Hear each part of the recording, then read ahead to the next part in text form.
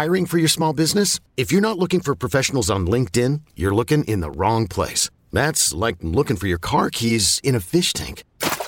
LinkedIn helps you hire professionals you can't find anywhere else, even those who aren't actively searching for a new job but might be open to the perfect role. In a given month, over 70% of LinkedIn users don't even visit other leading job sites. So start looking in the right place. With LinkedIn, you can hire professionals like a professional. Post your free job on linkedin.com/recommend today. Thanks for listening to this podcast of BetMGM Tonight. Our show is live every weeknight from 7 to 11 p.m. Eastern on Odyssey radio stations around the country, Odyssey.com, as well as the Odyssey app. All right, the San Diego Padres.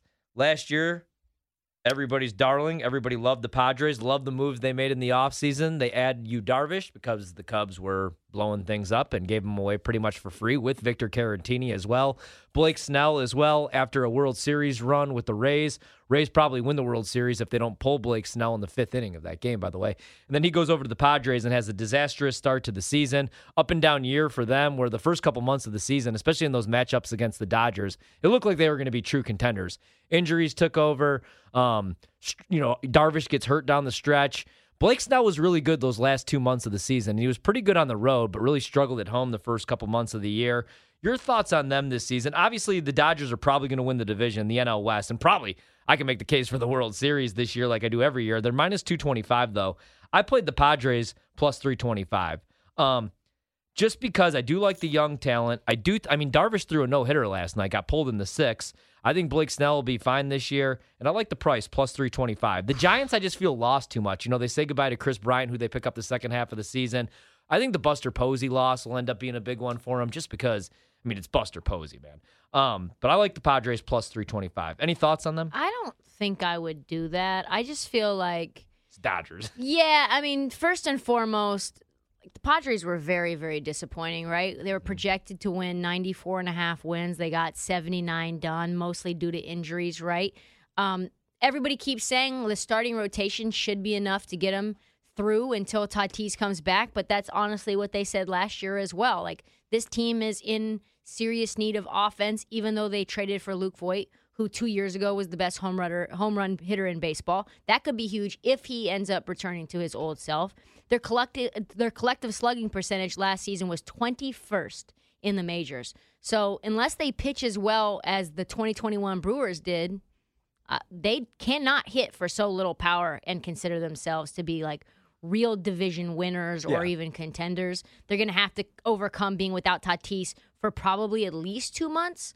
They've got a little bit of homegrown talent left. They have C.J. Abrams, who everybody's very high on. Mackenzie Gore, who could also surprise some people. People are saying Abrams could actually be a sneaky pick for Rookie of the Year. So another feather in the cap, obviously, is Melvin, who's known for squeezing value out of his players in unique ways. So I think he received a lot of acclaim in Oakland for putting players in position to succeed. So utilizing a continuous supply of young major leaguers, right? So I feel like there's a lot of question marks. They need to replace pitching as well, right? And they're trying to get some offense, but they still have Hosmer's bloated contract. So I don't know how they're going to be able to do that because they're already in the luxury tax, so they're going to have to move him.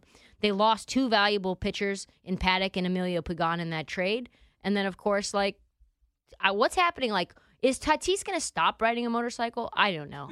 I would probably lean the under, all that to say. And already you were seeing general manager A.J. Preller already on the hot seat if they don't make the playoffs. Yeah, and I like Tatis, but he just seems like a guy that's never going to be healthy. And also, I don't know what his natural position is. And you brought up C.J. I really like C.J. I would play him to win Rookie of the Year, but how many at-bats and how many games is he going to start? Right. So he wasn't in the lineup yesterday because Kim got the start. So I just wonder when he's actually going to. He's on the opening day roster, so they're going to use him. But are they going to use him enough? Because Suzuki for the Cubs is plus 500, has the same price, and he's going to be out there every single day. Right. Had a really good. Again, opening day. I don't want to overreact, but he reached base in all three at bats. Had his first career hit. So I like Suzuki 5-1 just because of he's going to be out there every single day. He's probably going to play minimum, if healthy, 148 to 150 games. Whereas Abrams, we don't know. O'Neal Cruz is also above both of them at plus 425. In the NL, you have Bobby Witt Jr. plus 300. He had a game-winning hit yesterday, so maybe that's worth a look. I think he's going to have a good year, even though he's a trendy, popular pick. Back to the Padres, they were just such a letdown last year. They were also that trendy, popular pick, which kind of was the reason why I was a little scared off of some of these teams like this year, like the Detroit Tigers, the Seattle Mariners, my Angels, the Phillies, because once everybody starts hyping up said team, that's when you know you're in trouble. That was the Padres. And I think that's still kind of the case, right? Yeah. Like in Preller's time as GM, like they haven't finished above 500 in a full season, and they consistently overpay on these notable, like, win the moment sort of contracts that honestly haven't given them the return on investment that they would want, right? It's been pretty underwhelming, and like this team hasn't exactly been a beacon of functionality. They've had 4 managers fired and many coaches, and a pattern of second half season collapses. So it just feels like a team that's sexy, but sort of like, what do I call it? Make up gorgeous, not wake up gorgeous. Yeah. You know what I mean? Yeah. Like, it's just like a lot of glitz and glamour, and then when you really get down to the nitty gritty, you're like, there's a lot left to be desired here. I could be wrong, but I feel like it's the kind of team that is everybody's looking for early in the season and will be disappointing back half. Yeah, no, I completely agree with you. If anything, if I wanted to play something with the Padres, you know what might be a sneaky pick? If you look at the Cy Young market, Max Scherzer 6-1, Corbin Burns 8-1. He lost his first start. Walker Buehler's 9-1, Zach Wheeler, so the usual suspects. DeGrom still 12-1, which I can't believe. I absolutely don't do that. Joe Musgrove is 25-1. I just got done talking about Blake Snell and Yu Darvish. I think Joe Musgrove, and I know Cody agrees, he's really close with the Padres, obviously. I think that's their best pitcher. Right now, Roto has him projected 12-9 this season with a 3.84 ERA. I think he'll be better than that. 187 strikeouts to lead the team is his projection. I don't hate 25-1 on Musgrove. I think he's going to have a solid year. I like Trent Grisham at the leadoff spot. Machado's Machado. We'll see. I did play them to win the division really small, but it's most likely going to be the Dodgers. The Dodgers lineup is so stacked. You saw what they did today. Okay, picture this. It's Friday afternoon when a thought hits you.